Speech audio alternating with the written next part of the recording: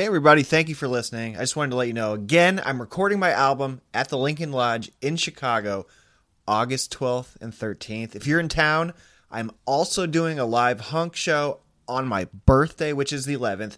Adam Burke is going to be there. Mike Burns is going to be there. For tickets, you have to go to thelincolnlodge.com. I will see you there. Mike knows the biggest names in comedy. Dude, you got to see this guy's fucking show list. He has the biggest names on in comedy on his show. It's kind of unreal, Mike, how you do that. The best panel pod on the internet. And this is what the show's about, Nick. We have our finger on the pulse of America's trends. Hi, everybody. Hey. Good to see you. This whole day can suck 1,000 fucking dicks. Yeah, boy! Welcome to Hunk with Mike Bridenstine. From Muscatine to the Silver Screen. Wait, it's a podcast? From Muscatine, Iowa to your AirPods? Here's Mike. I'm Mike Bridenstine. Shout out Rick Gonzalez. Shout out Bad Planet. Shout out to my unpaid announcer, Tony Tone Lokensoul. I do have good news for you. My jury duty is complete. I cannot talk about it for 2 more weeks, but I will have plenty to say. Due process is an important thing. The schedule might get back to normal very soon. Of course, then I'm going to go to Chicago. We will figure it out together. I've been busy. This week, I sat down with TJ Miller. We did an interview for my book about the Chicago scene. So it's not a regular podcast. But you know TJ from Silicon Valley on HBO and the Deadpool franchise and several other TV shows and movies. If you didn't check out part 1 of our interview, that was a couple episodes ago. And that's about it. So without further ado, here's my interview with TJ Miller. In your opinion, why was the Lion's Den so good? According to everybody, it's like the greatest open mic of all time. You go to any other city and they suck assholes. Why was the Den good? Multiple assholes. They suck multiple assholes. Oh, there's so much to suck out of, because when you finish sucking one asshole, there's just so much more sucking that needs to be done, so you've got to go on to the next asshole. A lot of them do go on to multiple assholes. Line them up. Let's suck them out. I've been to a lot of other open mics. There was one that I used to do in Atlanta called the 5-Star Bar, I think was the name of it.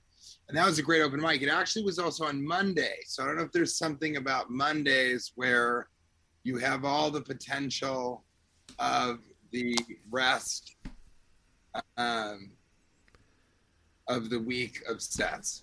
Yeah. So nobody has a shit set on Sunday and is like, well, don't worry about it. I've got the rest of the week. No, for everyone, the week starts with Monday, Yeah. So I think there could be something to that.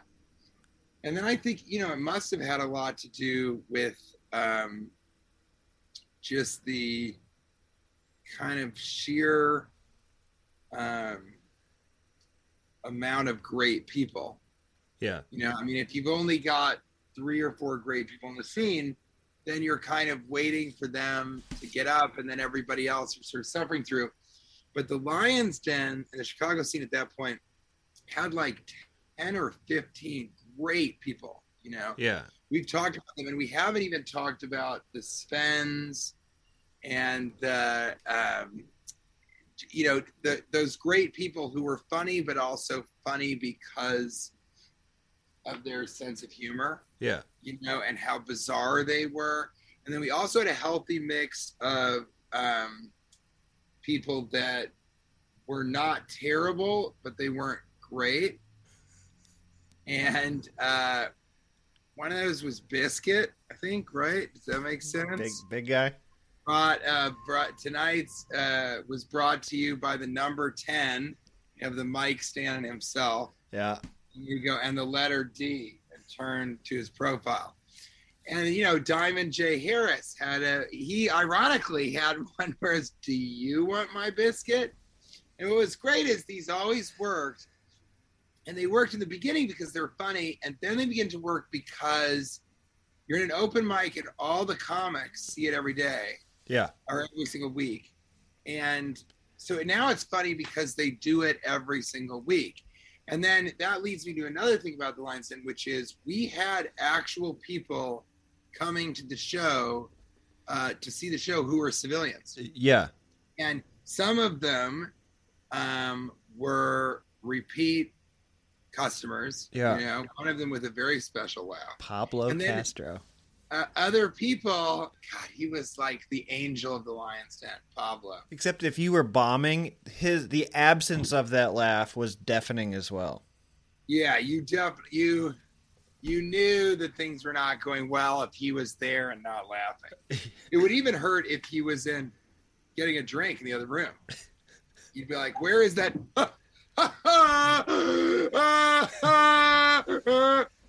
It was just so wonderful. And then people kind of knew about it. And so some people would go every month or something like that. Yeah. Or it'd be a month and a half, and a group of friends would be like, "Do you want to go to the Lion's Den?" Because, and here's another component, because there was so much, there were so many comics. Yeah. Because what was it? I think everybody got 3 minutes. Yeah, I think it was the light was at 3.5 or something. It was crazy. 4 minutes or something, whatever it was. I think it was light at 3. Yeah.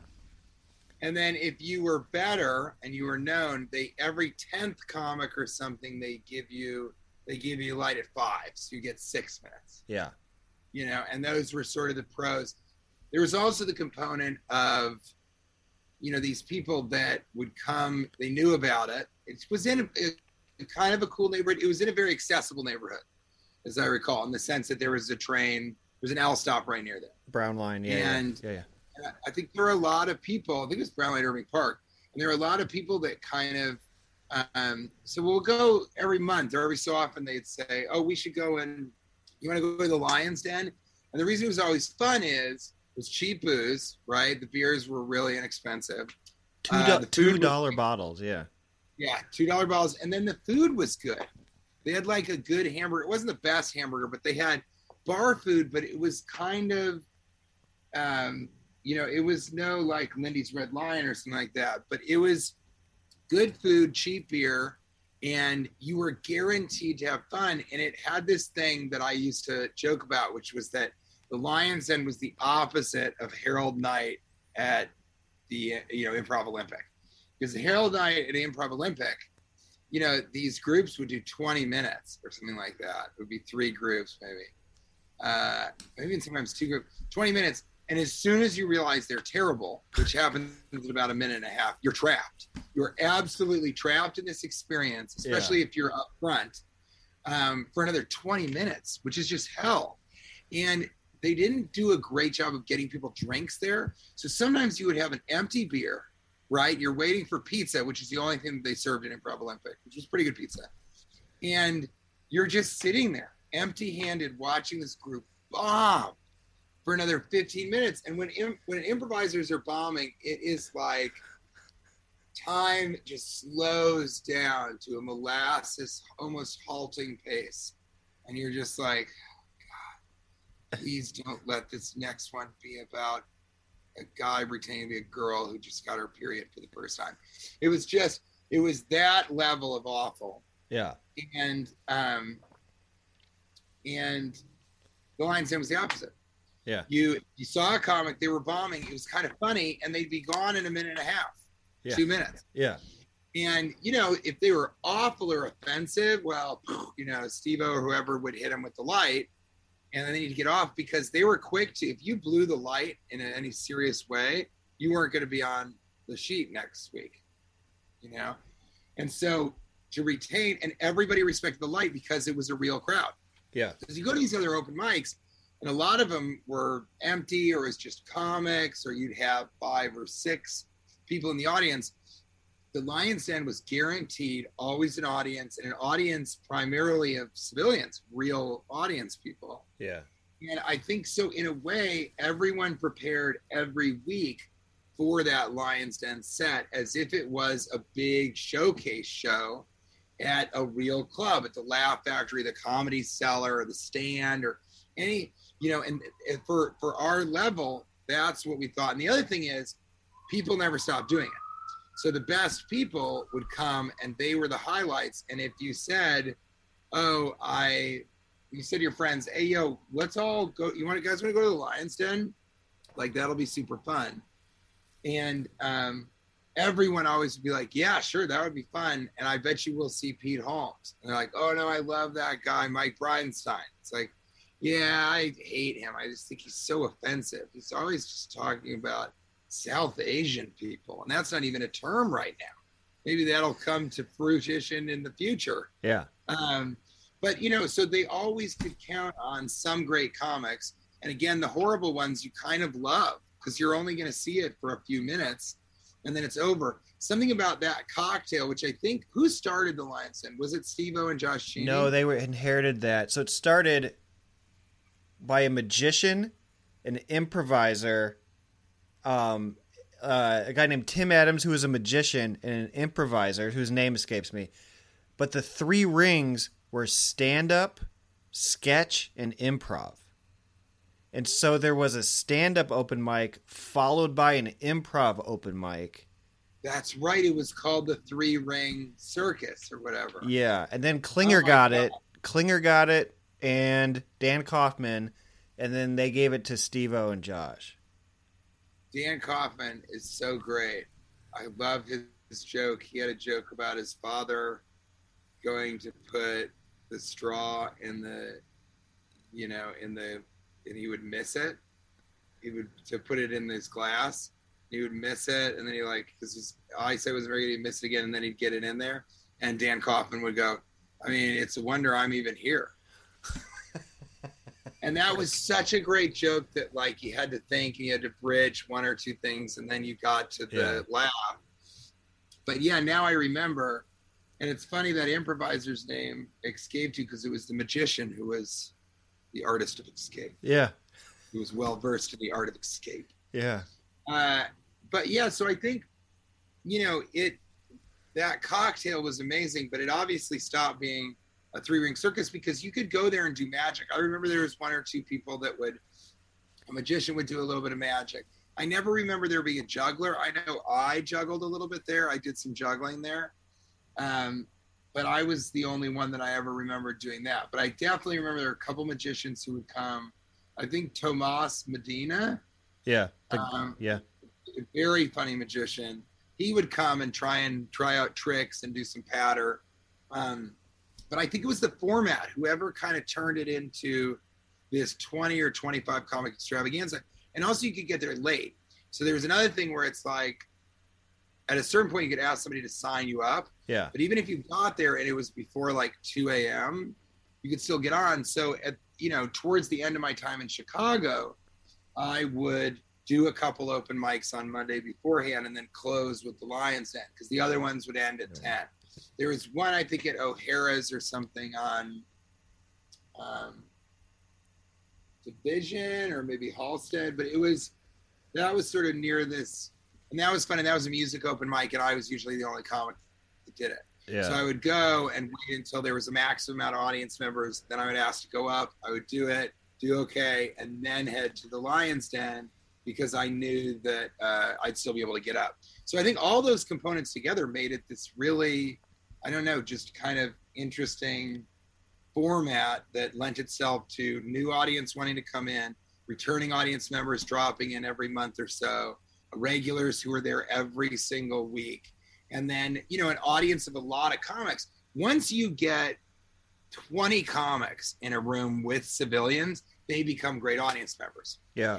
You also had enough people in there that if other people went out to have a beer, eat their food in the main room, 3 or 4 comics go out to take shots or whatever, you would still have a totally full audience. Right. And at the worst, when it wasn't packed, there was still 20, 25 people, which is a great audience by any other open mics standards, especially if a lot of them are civilians.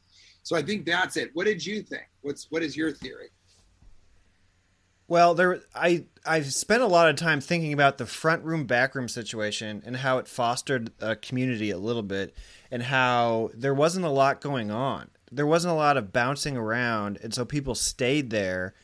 And so you not only had this event like you were talking about, like it's Monday for like even the new comedians, you got at least one awesome show a week if you count the Lion's Den. So that's like way better stage time than the open mics where people are just like performing to comics staring at their notebooks or whatever. And comics that are competitive. Yeah, yes. And so, and also competitive in a culture of weaponized weirdness. So you got Nick hiding in a closet for 2 hours and Brady pulls him out, and then we all see that or hear about it and we're like, what the fuck can I do? What's the weird thing that I can do? You know what I mean? Well, yeah, I meant that bad when you just have a room full of comics, some of them are competitive and they don't want to laugh. I crashed an open mic with CJ Sullivan at like 7:00 at Stand Up New York. And it was all comics, but you have to bring a couple people. And that was like a Dave Odd show. Because Dave Odd did all these comedy competitions. Yeah. And instead of making comics bring people, he would say, the winner gets $125 or something, or sometimes if he could get enough people, $300, which is insane. That would be like a good portion of my rent for the month at that point. Yeah. And so you would want to invite a lot of people. And I remember I won a couple of times when the competition brought a huge amount of people just because they didn't do well. But Pat Bryce was the only person I know that would fucking show up, no friends, maybe bring a girl or something like that. And then he would perform, and it was a packed audience because two of the other comics brought all their friends. And what would happen is Today's Pat Bryce Day, P.S. This is the 15th. This is the day he died. Oh, that's right. Oh, my gosh. Oh, well, then this is the perfect day to say that he used to go in. And, yeah, I have it in my I always have it. And I put Pat Bryce died, the world lost a great comic. Yeah. So anyway, he would come, and here's how it shook out. You would vote for which comic you liked the best, right? So everybody would vote for their friend. Yeah. And then the second person, you could vote for top 2 or top 3, I think top 3. And the second person they would vote for would be Pat Bryce. But then the other contingent of people would vote for their friend and then also Pat Bryce. So Pat Bryce would get like 180 votes, and the other two people would get like, only, 60 votes or whatever it is. Yeah. And the math is really off here. But he would win because people would vote for their friend, but then Pat Bryce. And I think a lot of people would be like, well, Pat was the best. I'll vote for our friend as number 2. Yeah. He would get like $300. And the kids couldn't complain because he was so much better than them. Yeah. But the Dave Odd thing was like a bringer show. And those bringer shows, they're still waiting for their friend to go up. And a lot of people leave. This is in New York City I'm talking about right now. Then a lot of people leave after the friend goes up because they're, the show is like 15 comics. Right. They're all doing 6 minutes and they're not good. So I think that was, another reason that you're right but to speak to Nick Vatterot's in a trunk or something and he's there the entire show and then Brady takes him out and they do a fake ventriloquism bit, you'd hear about those things. So you'd also stay and watch the other comics. Yeah. So for a while, Monday night was a 3 or 4 hour experience of just watching comic after comic after comic. And I think in some ways that also made all of us as good as it made us because we were just exposed to like 30 or 40 people every week, seeing what they thought was funny, seeing what worked, seeing what didn't work, seeing how somebody would go this far, somebody else would go that far. And then you did have your people who you were waiting to watch. Brady Novak always had something crazy. Nick Vatterott was always doing something completely different. And then there were just people where it's like just solid jokes. And so you're kind of waiting to see what I think you were like that. I think Dan Kaufman was like that. Mike Holmes was like that. I mean, Kumail was like that. It's like, what are these guys working on? And then we'd see you work on it. And then the next week we'd see you make it better. And then, so we would also watch and learn from the progression of that kind of making it funnier, but also like seeing it workshopped. We would see people workshop it. So then you learn, okay, he did this differently, did this. So it's like, it was a master class every single week. It was a real hot audience every single week. And it was so many comics, and you'd been preparing all week to see what you wanted to do. But again, it was really only me and Nick Vatterott that for a long time we would do something different every single week. Yeah. And I thought that was really fun too, because we also weren't really building towards anything. But then I'll never forget, I found my closer, and that I would do at the Lion's Den a lot. I did that, for a while I was doing that every week or every other week. Do you remember the set? It could have been the last night of the Den. I'm not sure. I think you were gone and you called a phone, and either Ken or Steve-O, like it was like, they call it like TJ Miller. And then the person went up on stage with like a flip phone and you obviously wouldn't know what they did, but do you remember calling in a set to the Den? Yeah, for sure. Was that the last night? Do you remember? Yeah, I think so, because I couldn't be there because of some work thing. Okay. And it was, because by that time I think I had gone to LA to be on Carpoolers, that ABC show. No, this is like in 2004. Oh, no, then it would have been. Well, then why would I have been gone? I'm not sure. That might have not been the last night. Okay. I think that was just one of these times I called in and did the set. And as I recall, it went pretty well. Yeah, I mean, or you could have thought this is a funny idea. Who knows? Like, yeah, I think it was. Yeah. Who knows? But I remember calling in, and kind of, the bits were all about how you couldn't see me, and also that the reception was bad, so I couldn't hear if people were laughing or not. Yeah. So I'd do a joke and be like, "Can you hear me? Were you laughing? Was that funny, or is it bad reception? Was it not funny? How about now? Can you hear me now?" That was at the height of the "Can you hear me now" bits. Let me throw your name. Sean Cole.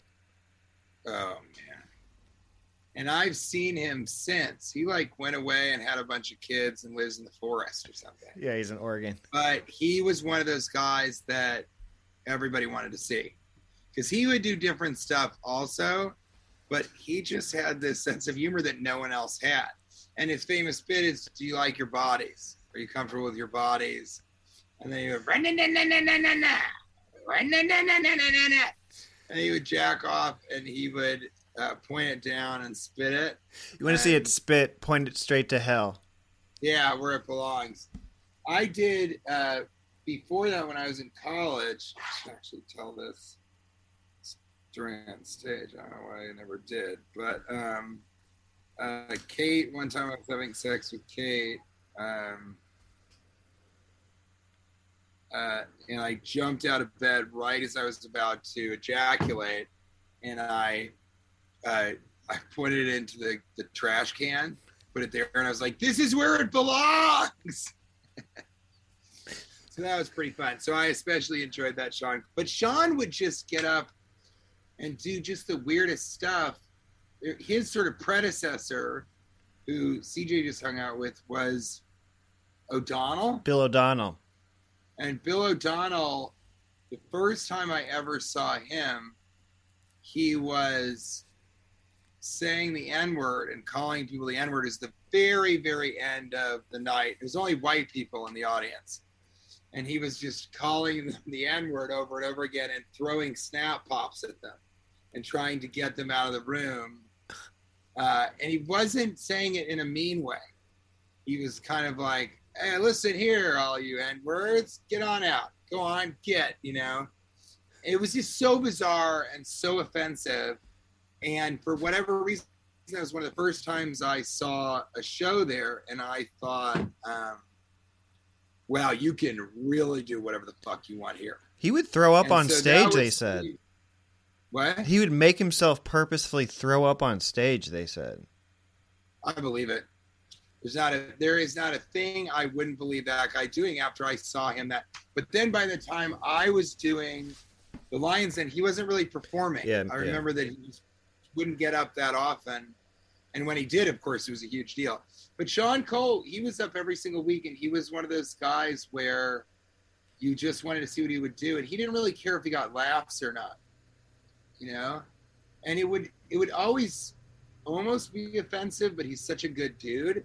Yeah. So I'm just giving an example. I don't remember exactly, but he would like, I ran into this woman outside of Walgreens today. I just looked at her and I said, "Do you like what you got going on there? Do you like any of what you're doing there? You like that? Is that something that you like that you're doing?" And then he would kind of laugh at himself. And it was just all about him being so bizarre and having this sense of humor that didn't fit, and then kind of shoving that into life. But it was very absurdist too. Yeah, So I don't know. He was one of my absolute favorites, and I was sad he stopped. I thought he wasn't quite as funny in an accessible way as Pat Bryce, but he was up there with that kind of like, whoa, in your face. You know, you just can't believe this guy's saying that. Somebody that gets mentioned a lot, who was like a classic setup punchline comedian who you don't hear about anything anymore from, is Nathan Trenholm. Do you have any thoughts on memories? He was so funny. Yeah. And he was one of the guys that went to LA. Yeah. Was he on Star Search or something? He did something. Premium Blend, I want to say. That was it. So he went and did Premium Blend, but he stayed in. He went to Vegas or something. Chicago. I heard that he went to Vegas and married like this super hot stripper or showgirl or something like that was way taller than him. But he'd really get it. But I think he suffered from, he probably got that. He probably got that Premium Blend because of the same reason that I think The Lion's Den wasn't fun for him, because he would do the same things over and over and over. Right. And the comics just kind of got tired of that, because it's funny, but it was very setup punch. He did comedy very much by the book. Yeah. But as I recall, he kind of went to Vegas and just kind of stayed there and then got into that. It would be really interesting to know if he's done comedy at all but he was a guy who I think maybe had that comedian Nathan Trenholm. That was 2012. Yeah, and he won the San Francisco International Comedy Competition in 2004. Remember when that was a really big deal and everybody could pay and get into that and then go to San Francisco? But I could never afford that. Going to sort of try and win at festivals, I just was not in my budget, Right. And then once I had a day job, it was one that I could not leave for like a weekend or something. Yeah. But yeah, he was really funny. He was this little guy with glasses, and his hair was always done right, slicked back, and yeah. But he had great jokes. It's just he would not write new material.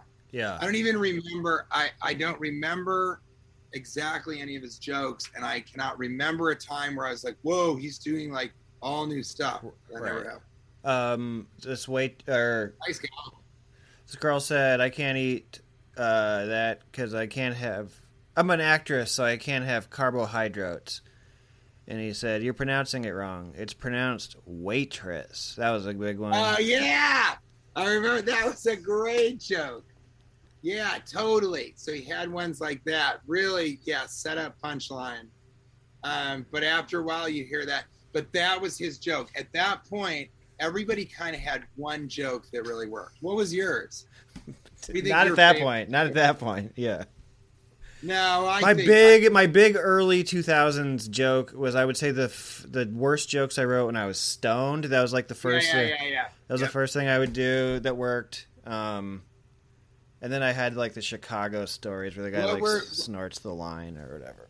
What were those jokes? The stone jokes? Oh my God, terrible. I tried them at a show recently for the Chuck anniversary show, but it was like, yard sale. Nobody wants to buy your yard. It's covered in all your old stuff. Like, yeah, that's a hilarious joke. Why don't you? That's hilarious. It was me trying to. I know where it was derivative of, and so it bothers me that it's like. Ed Bergian? It's exactly me doing Hedberg and pretend and like using a device. It's funny though. Also, Tony Baldino goes, you know how people, he was the Schaumburg Improv. He goes, you know how you tell people your worst jokes? And I said, yeah. And he goes, I think they want to hear your best jokes. And then like I was like, oh fuck. He's so funny, man. I saw him just recently, and he really was very mafia. And I found out just this last time that his family was in the mafia. Oh, that makes sense. And that he married a girl whose father was like a detective in the Chicago Vice Squad. And that at the wedding, they wanted to have a photographer, but the mafia people were like, no pictures of us. Absolutely cannot take pictures of us together around each other, all this stuff. So that was a really funny, bizarre marriage of kind of Chicago. There's some lore to that story that none of us really knew. But he had a very mafia approach to being a mentor with comedians. That's funny. You know, he couldn't stop saying to me, be nice to people on the way up because you're going to see them on the way down. And I kind of hated that because first of all, I was never mean to anybody. And second of all, he kind of talked about Titus and how he had this television show and he was acting like an asshole and he always regretted that. And then he'd just make his way to saying that. I just thought that was weird because I've never been mean to anybody. Well, I think that maybe owners. he just wanted to say something. No, he just wanted to say something. I think it was the thing to say to a guy who was sort of on the rise. Yeah.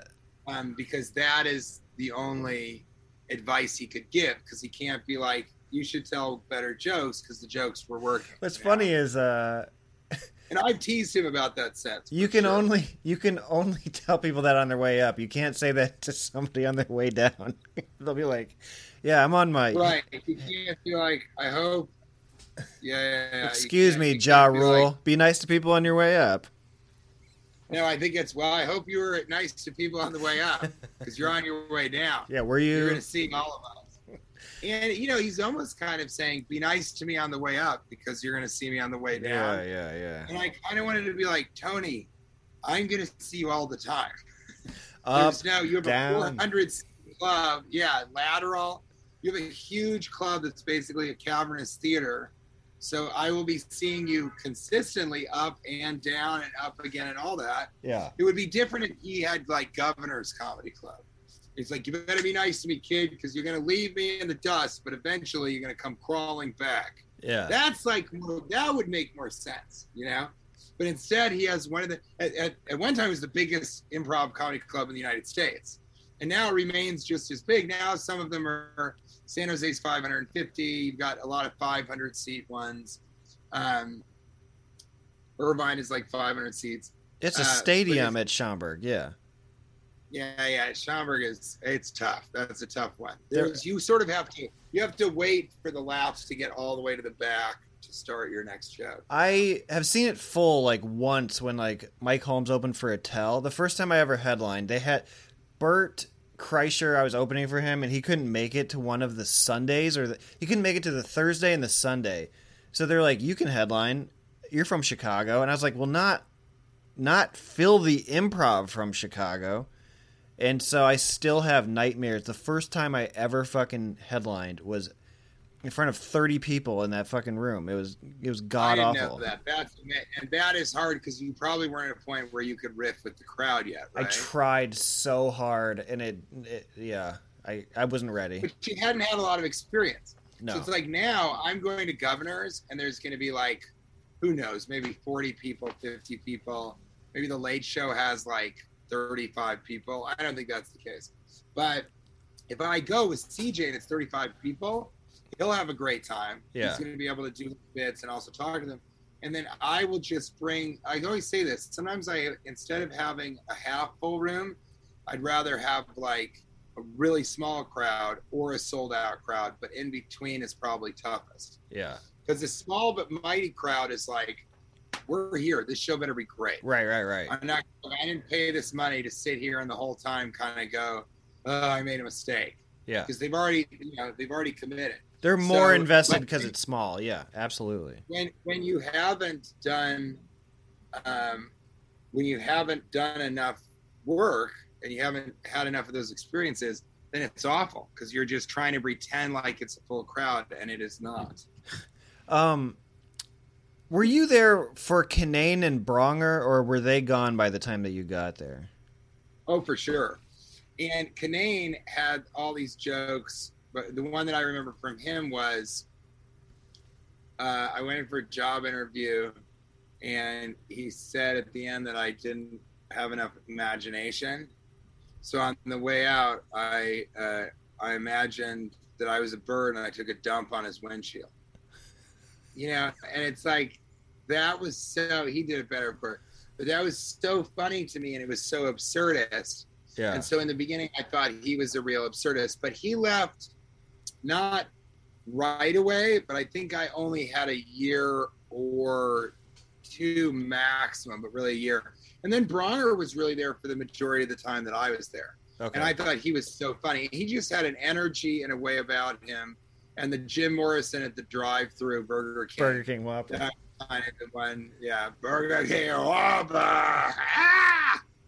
So he had a kind of energy that actually I think I emulated a little bit, but also was similar to what I was doing, which was always like, I still do it. And this director, I just screened my pandemic special for a director, and she was like, "Can you take out some of the yelling?" She's like a famous theater director in town, but it's true. I still get on stage and I'm like, "Yeah, oh, how you guys, you woohoo!" And it's just I want to inject the energy into the crowd. But she was sort of saying, you don't need to do that on a comedy special. You know, that's not for people at home. Interesting. Which I understand. Do you remember when Emily DeRizis was working at a thing called it was like called SCTV, like stand-up comedy television, and they were going to start a network across from Harpo Studios? Do you remember this at all? Yeah, 100%. Stand-up comedy television, right? SCTV. And that really gave a bunch of us the promise of sudden entrance into television. Yeah. And I forget what it was, but I think they shot a pilot. I feel like I was involved in the pilot somehow, or did some sort of television set, but it was at like a shitty public access television studio is what it felt like it was. Yeah. I haven't thought about that in years, maybe since I left Chicago. But yeah, but that was an example. Emily DeRizis was always industry savvy, and that's why she made her way into getting Baby Wants Candy and ended up with Al Samuels. But that also they sort of, because she was with Sean Cole forever. Yeah, they went to high school and together. Was kind of, oh, that's right.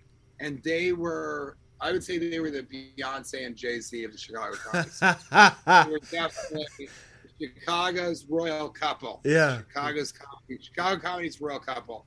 But yeah, she always was working on something and had a way to move into corporate stuff. She was just such a hustler and was so industry savvy, but she was still in Chicago. Yeah. You know? And I don't think she ever really got involved with Second City because she was such a doing things on her own. You know? How about the night Nick Vatterott went to the hospital? This is like the drunkest night that I remember. And I want to say we were at Nick's Uptown, and you would have been there. You were at this dive bar that we went to, and you guys were doing waterfall pictures. Does this ring a bell to you? I mean, it rings a bell in the sense that I'm positive it happened. Does that make sense? Yeah. I can remember because I'm brain damaged and I enjoyed marijuana very heavily after I left Chicago. Also, this happened 18 years ago. Yeah, right, exactly. But yeah, waterfall pictures make sense. Okay. And what happened? He went to the hospital?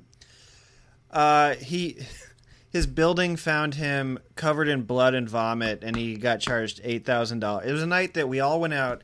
The Cardinals made it to the World Series, and we all went out after my show at High Tops, and we went to this shitty bar. I loved High Tops. And we left, and we went to this shitty bar on Irving Park and like Sheridan that had like an old style sign out front. It was called like Wrigleyville North. And it's the drunkest night that, like, people that can remember that was like, that was when I was like, oh my God, we were getting shit-faced back then. I do remember the old style sign, and you're right, it was not Nick's Uptown, and it was not what was the one who was like the owl or something? There was some bird one that was a little bit out of the way. Oh, but it Birds was never open. Birds was open late. Yeah, then it was birds. Owl. Some sort of aviary. You were thinking of Bronger's owl bit. That's what you were doing. Probably, yeah. And God, that's so funny. And yeah, I didn't remember that he got charged $8,000. That would have taken him forever to pay back. I don't know where he ever would have gotten that money. Yeah.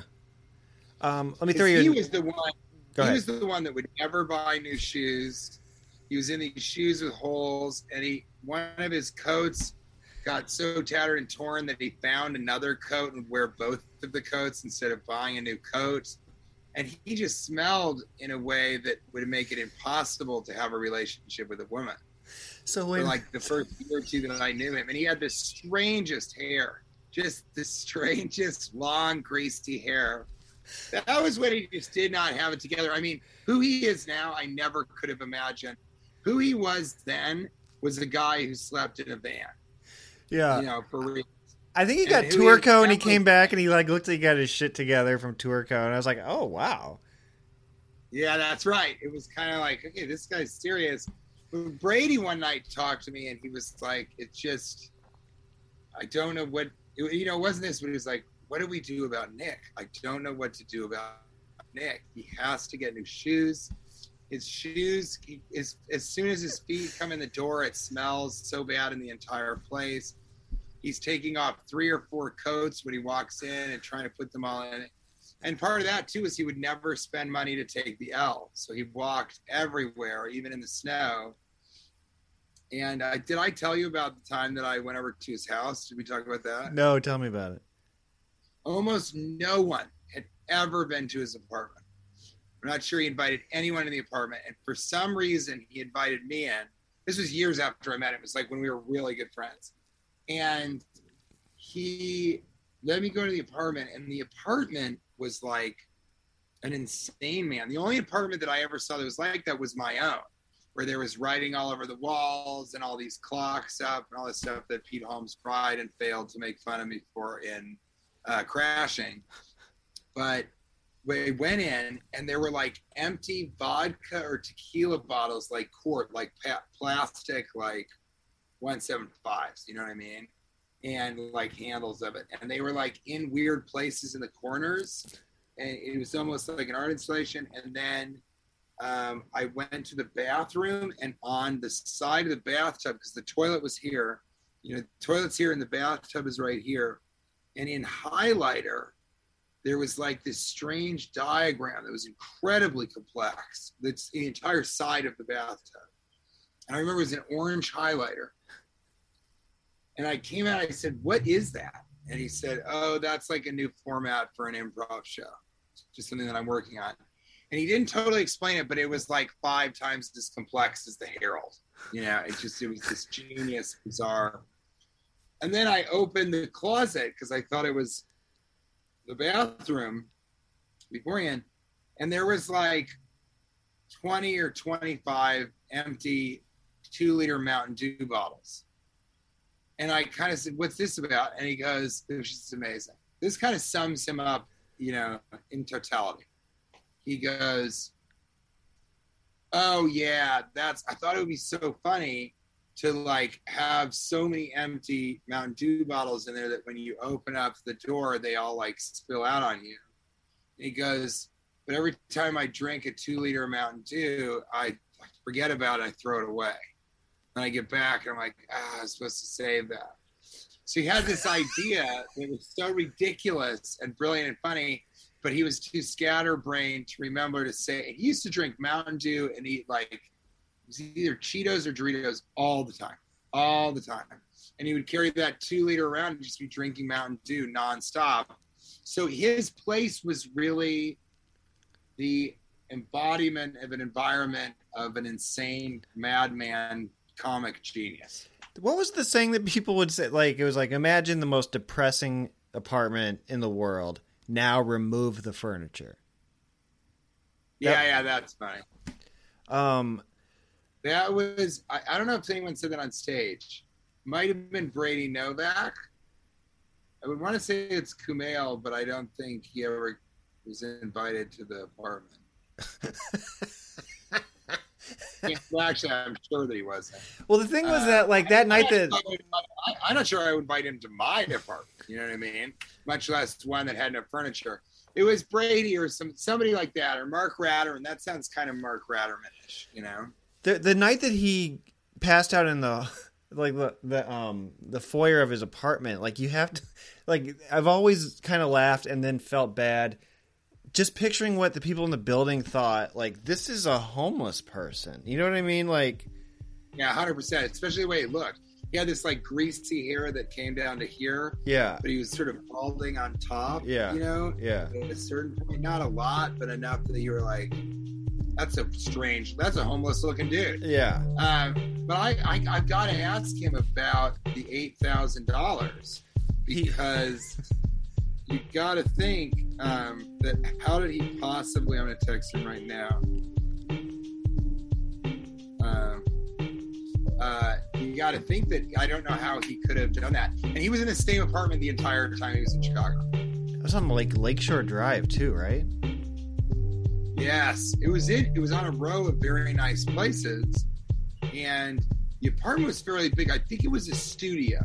Okay. But it was fairly big, and it was just so bizarre to me. But yeah, he would always walk home there. He was so fun though, man. He would really get drunk. Yeah, that's TJ. Please click follow. Give me all of the stars. There's still more show. If you want video of this interview, if you want to see how the sausage gets made, an unedited clusterfuck of a video, and you want to see my panels, every panel since March of 2020, and a whole lot more, that is on the show's Patreon. Patreon.com/Brido. BRIDO. That's where you go if you want to help support the show. If you want to come see me do live stand-up in Los Angeles every Wednesday, I'm at the Fable in Eagle Rock. Mike Holmes and his wife Stacy are making award-winning burgers. Thrillist just listed them as having one of the 24 best burgers in Los Angeles, unranked.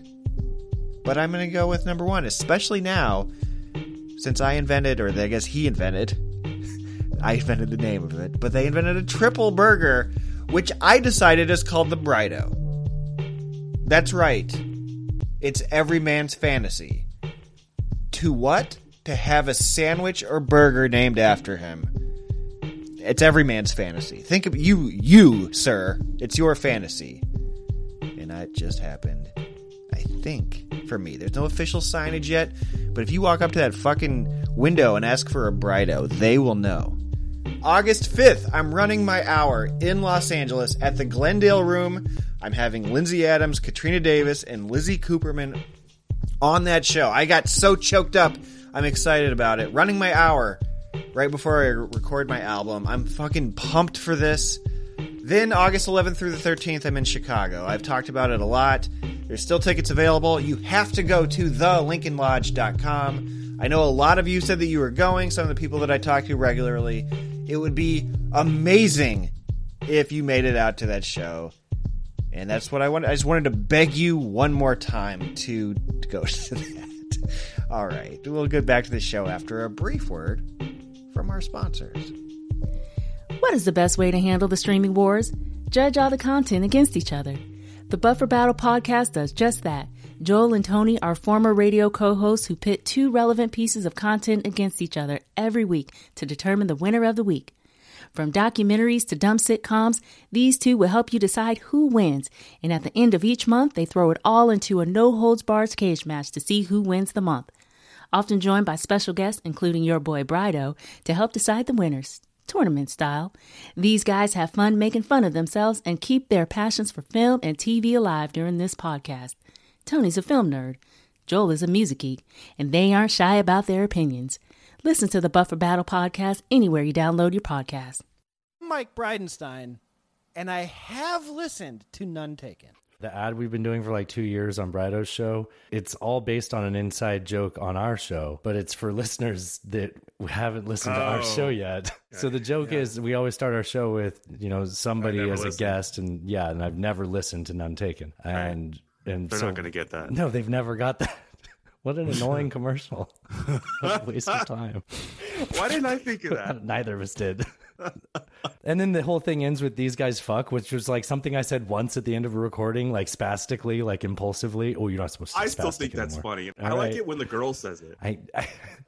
Hi, Victoria. This is the best. This is welcome to None Taken. This is what None Taken is like.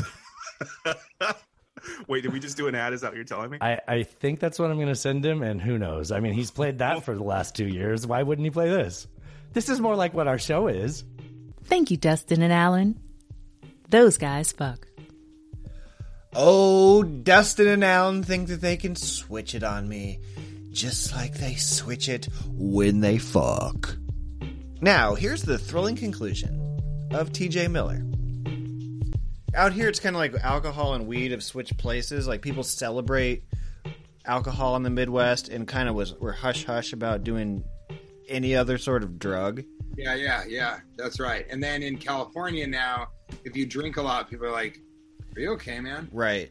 Yeah. Do you want to talk about anything? Do you want to talk about any of this? Yeah. Do you need to see somebody? Yeah, because there's that whole Cali sober thing, which, by the way, Kate, my wife, Kate is like, that's not sober. And I'm like, yeah, it is kind of. She's like, hey, no, it's not. That's just not sober. And I'm like, dude, there are AA groups that are like, marijuana maintenance is fine. Oh. You know? And so you got to just give people a break. Because now CJ Sullivan is Cali sober for sure and has been for like 2 years. Right. Yeah, but I know in the Midwest, if you didn't drink a lot, it was, and I still go back there, and the body type in Midwest is different. It is. You know, if a guy kind of looks like me at my current weight, they're like doing pretty well. For Like, sure. They're kind of like eating pretty healthy. You know what I mean? Yeah. If a guy, if I weighed 10 or 15 pounds more, yeah, I would just be a dude in the Midwest. For sure. You know, It's And really then you'd strange. still be good looking. No one would look at you and be like, "Whoa, you're a little overweight." That's just not how it works. Right. You know, that's just not what it is. And so yeah, but Nick was the greatest enigma of Chicago for sure. An enigma. Well, can I give you another enigma name? Dwayne Kennedy. He was like Dion Cole and actually Lil Rel, who I saw recently. He was sort of a black guy who was smarter than anyone else in the room. Yeah. And for whatever reason, part of it was that he always wore glasses. But he had been around a long time before me. He only drank red wine on stage. And then he left when I started to be somebody who was doing a lot of shows. Right. You know? And shows. I still can't seem to give up the word set, even in New York. What's wrong with that? I'm going to do a set here. I'm going to do another set here. Do you guys say sets in LA? I do. So in New York, it's a spot. Oh. Which I think is kind of lame, to be honest with you. Like, when's your next spot? Are you doing other spots? But that's just what they say. No one says set. No one is like, I've got 2 sets downtown. Well, they also go up on stage and pretend like they're not thrilled to be there. It's so stupid. Can you believe this? This is stupid. Oh, yeah. Where, in LA or in New York? In New York. LA, we hump the stool and the mic stand and whatever we can. I think LA is a tough one because you're like, hey, I'm cool. And I'm cool enough I don't need to be here, but I really, really think it's cool to be here. It's like there's a lot of weirdness to that. There's a Vatterott joke that I love. He's like, a downtown comic in New York is like, what's the most offensive thing I can say? A Brooklyn comedian is like, what's the least offensive thing I can say? An LA comic is like, hey, I'm a famous skateboarder. Yeah. And that's what it is. It is. Really. And Brooklyn comics are like, none of you are as progressive and woke as I am. Yeah. So I'm up here to tell you why. Yeah. Yeah. I think, all right, well, let's go through some more names. But Dwayne Kennedy was great, but I always loved Dion Cole. And he played mostly North Side rooms. And then I saw Lil Rel recently, and it was so good to catch up with him. And I cannot wait to like link up with him in Los Angeles. But he is such a star, and we kind of knew that from the South Side when he went up. He was really popular at like Jokes and Notes and South Side rooms, and he would come and do North Side rooms. But I remember he just wasn't like, he was kind of like Hannibal. He just wasn't like any of the other black comics in the South Side.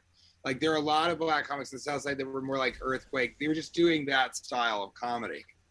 And then the North Side, the comics that could translate to the North Side were like Dion Cole, Lil Rel. I'm not sure Dwayne Kennedy performed on the South Side at all.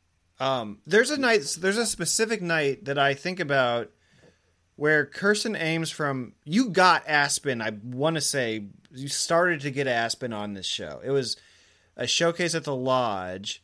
Michael Costa, Lil Rel, you were on it. Do you remember this? And after that, did Aspen have a major effect on your career? No, and neither did Just for Laughs.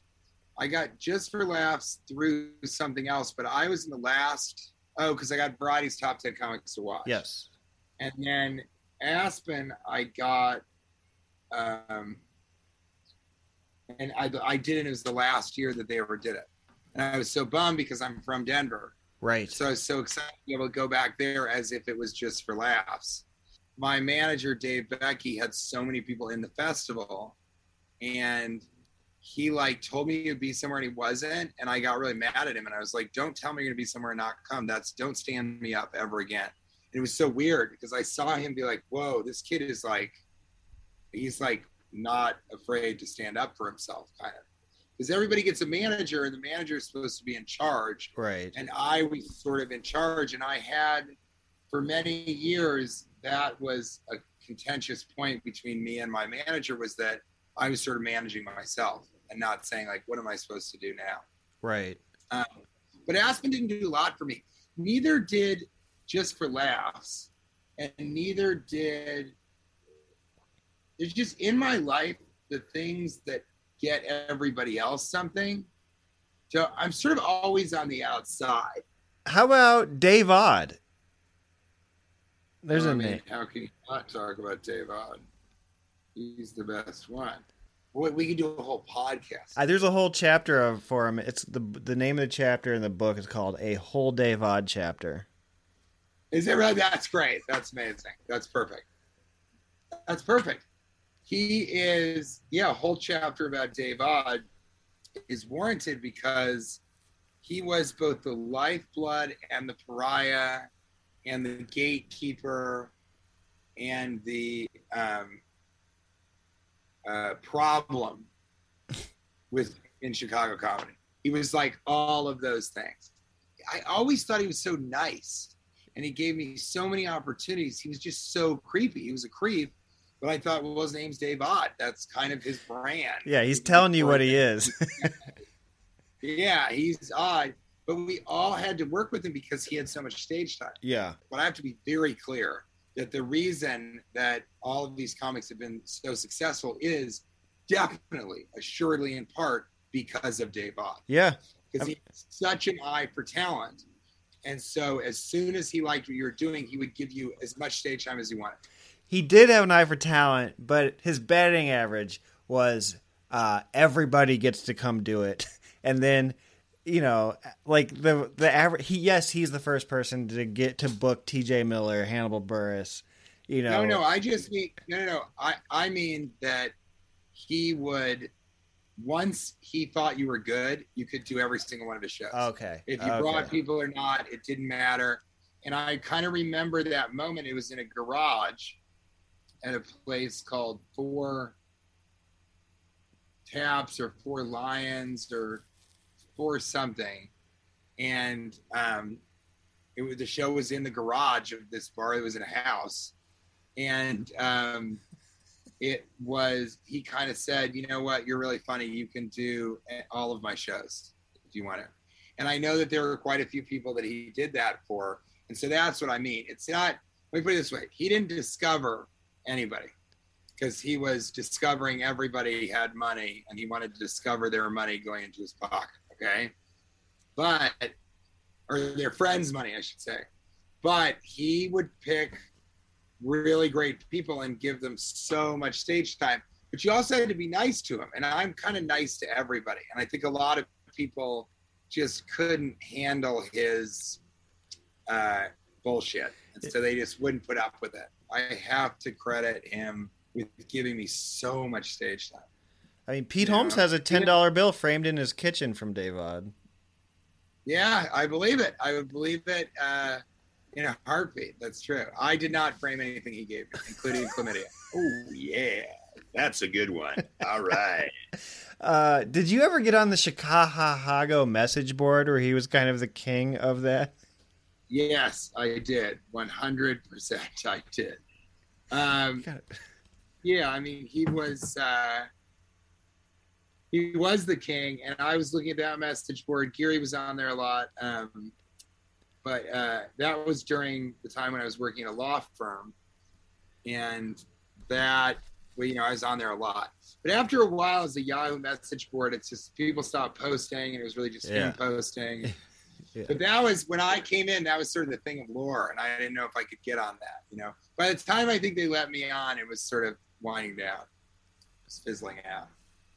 Do you feel like in The Big Sick that there's a character CJ is based on anybody that we know from the scene?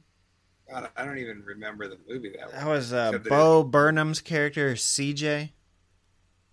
What did he act like? Was he kind of a douchebag? He had industry attention before other people, and there's a character who's very clearly Jeff Singer. Is there? I would believe it. Who would CJ have been? Was he talking about me? Maybe? I think he's talking about you. That's my theory. And then Bo was kind of a dick in the movie. I would believe that. Yeah, I mean, I'm sure. You know, and when I did Crashing, Pete sort of tricked me and Dustin and some people. He didn't let Dustin play himself, but into kind of playing themselves in a way where I was supposed to come off in a negative light. I thought everybody did that, though. Mulaney did that, too. Mulaney's like the biggest asshole on that show. Yeah, I don't know that maybe he is the big asshole in real life. But I sort of played it thinking like, I'll make fun of myself. Yeah. And Pete was being, I think in some ways, really cruel. We shot at Governor's, where I'm headed tonight. Actually, I got to go in just a second. We shot there, and he had me perform and then say to Artie Lang, follow that, you know, because I wanted to go first or something. And that's something I would never say to anybody, including Artie Lang. Right. And then he had me, I was taking pictures afterwards, and people were saying, will you say that line from your sitcom? And I would do it, and I wanted to take pictures of everybody else stuff. And I thought, okay, he's kind of making fun of the fact that I was in a sitcom or something. And because at that point in my career, I was kind of maybe had done Carpoolers and maybe Cloverfield. And what I realize now is he was sort of trying to say that I will be this kind of washed up, that I the only thing I'll ever do is be that guy with the tagline. He was wanting me to play that guy. Huh. And then, of course, that didn't really ever happen, obviously, because there was a period in my life where people are like, will you say Jin Yang type of thing, you know, or quote things from the avocado line and those sorts of things. But now no one does that at all, ever, because that's not, now it's just like, can I take a picture with you because you're TJ Miller? Right. But I think Pete has always had this weird, you know, Pete always used to say this, that I was sort of X Factor and that everybody kind of stole from me, which I disagree with. He said that to me, yeah. Yeah, he's been a very strange, Kate says he's a frenemy. But I think he's just always had a strange sort of insecurity that he's open about in a very sweet way. But I think maybe Judd Apatow kind of, I've never understood where I fall in how people feel about me. And part of that is because I don't really think about other people thinking about me. I'm missing that part of my right frontal lobe where I'm like, should I wear this? What are people going to think if I wear this when I walk outside? Like, I'm unable to move into the the empathy of other people's minds like that. And that served me well, but also is not, it's really, look, to be a responsible comedian, I kind of got a jettison. So will you throw me one more? Will you throw me one more? And then even if you never use any of this, can we do this again? Yeah. Because we haven't gone through everything. And again, you're asking about, there's so much there, but I really want one of these to be just be me asking about memories and asking you kind of about these people. I don't know if anybody's done that. No one has. No. So I would love to like interview you. So next time we should do all of the rest of all of it. Yeah. And then do one just me interviewing you. Well, some of them are small. Like I would love to get a quote from you on like XYZ type of thing, but like it's nothing that has any sort of meaning to you. It's just that the quote would have weight coming from you, if that makes sense. And so it's not like not that important of like, do I want to hear you talk about like Adam Crocious' stalker? Sure. But do I need it? No. So like there's certain stuff like we didn't talk about. That was. Go ahead. Yeah, but that Adam Crocious thing, I'd heard about that, and it was so weird to me, and also the way, and he was really funny. Whenever he did the Elevated, I thought he was so funny. Yeah. But he also walked that line of like saying the least self-aware things of all time, and all of us would laugh at him instead of with his joke. But one night at the Elevated, that chick showed up, and it was really scary. Yeah. And I remember how nobody knew how to handle it really, and what are we going to do? And a lot of us didn't know what was going on, but Crocious knew, and she was dangerous. And I do remember that was, I just remember that being so confusing and never understanding why would anyone have a stalker? Why would it be Adam Crocious? What kind of crazy, it was really what kind of crazy person is stalking an open mic comedian in Chicago, And then years later, I would have this stalker and it would be so scary. And she would show up. It was the same girl in college who then like said all that crazy, awful shit about me to try and kind of ruin Kate Mai's life during the Me Too stuff. Oh. That girl in LA wanted me to do her show. Her and this guy, Dan Dominguez, they wanted me to do their show. He emailed me. I have those emails where she's like, where she wanted to have a conversation or send me a letter about how there was a lot of gray area, with the stuff that she said in college, and she wanted to apologize for things. And I, of course, was so scared of her that I was like, I'll never meet her. Don't send me anything. Looking back, I should have said, you can send me a letter if you want to apologize, but I'm never going to sit down with you. You totally fucked up my life. You did such, it was so awful what happened in my family because of that. But, she's, I think, borderline personality disorder or something. So what she would have done is she would have sent that and said that I never repaired things. And she later realized that she was just, there's always a way for her to frame me as a monster and Kate as being abused and taken advantage of and all this stuff, But so at the time, the Crocious thing, I was like, I just couldn't understand or attach myself to that. But years later, that same girl that we're talking about came and saw me at Improv Olympic. And when I was on stage, I saw her face. She was sitting on the stairs and she was just looking at me like with a Cheshire cat grin. She was just like, and I was like, oh my God. And so this was, now that you mention it, I look back and being like, that's so crazy. Who does that even happen to? The great irony is that years and years later, I would absolutely understand. At some point, I have to do even just a book about that. But the Crocious thing of it was, I also remember that he wasn't an asshole, but he was sort of a jovial, gregarious dick. He was fine kind of being a dick to people and being a dick about stuff. Yeah. And then when I saw that happen to him, you could tell that he was really scared. And that it was a really scary thing in his life that he never knew when it was going to go away. Yeah. Which, now has been my experience. But so that was pretty weird. But like, what we need to do is, don't you have a bunch of quick hits where you're like, Sven, give me a quote? Yeah, I had I had a bunch. Like I was going to go K-Rock. I was going to go, Yeah, Bastion. K-Rock was like the Chicago. The Bastion was the first time that there was a blog about Chicago comedy. I remember if you got on that, it was amazing. It was like getting press. Yeah. She was just such a super fan and so sweet.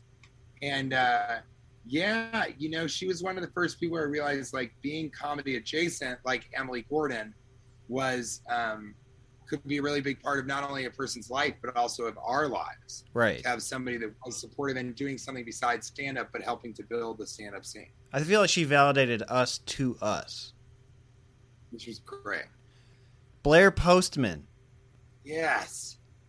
She later would run a comedy festival in Washington, D.C., right? Yeah. And she was what I remember about her that's so weird is we had an email relationship, just like a friendship, while I was working at the law firm as a secretary. And so for whatever reason, I often emailed with her during my day job. That's what I remember about her. She managed. You got her to manage Blurds, I want to say. Yeah, I would believe that. She's managed Rory and Blurds. Wow, that's a weird double trouble. Yeah, and we've got to talk about Blurds. I mean, Blurds was such a huge part of my success and kind of my, not a springboard for me, but like it contributed so much to me being able to have video. And of course, Jordan Vogt Roberts, who was the director of Blurds. Later, I did a short film with him that became a Sundance, film. And then, Blurds eventually became Mashup.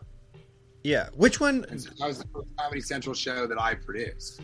Which one was the Tomzik movie and which one was the Jordan movie? Jordan was Successful Alcoholics. Jeff Tomzik did I'm Having a Difficult Time Killing My Parents. Okay, yeah. Okay. So next time we'll do Blurds and... Yes. Jared Logan. And that's it. and then you'll interview me. No, but we'll talk. Yeah, we'll talk more. All right. We'll set that up, dude. Always such a pleasure talking to you. Of course. So yeah, let's talk again soon. And, and yeah, all good, man. This is great. I love talking, as you well know. You're quite a hunk. Say hi to CJ. I will. All right. Later. Yeah, that's TJ Miller. I will tag him on Twitter and Instagram. I'm sure you know who he is, but give him a follow on social media. And go see him live when he's coming to your town. He's on the road. He's doing shows. You will not want to miss him when he comes in town. They say that word of mouth is the best form of advertising. If you like this show at all, please tell people. You can retweet my thing. You can mention it. You should be like, hey, I like this show. Do stuff like that. That would help me out a lot. Thank you for listening. I appreciate you. Come see me in Chicago. R.I.P. Michael Clark Duncan. R.I.P. Jack Knight. Love you.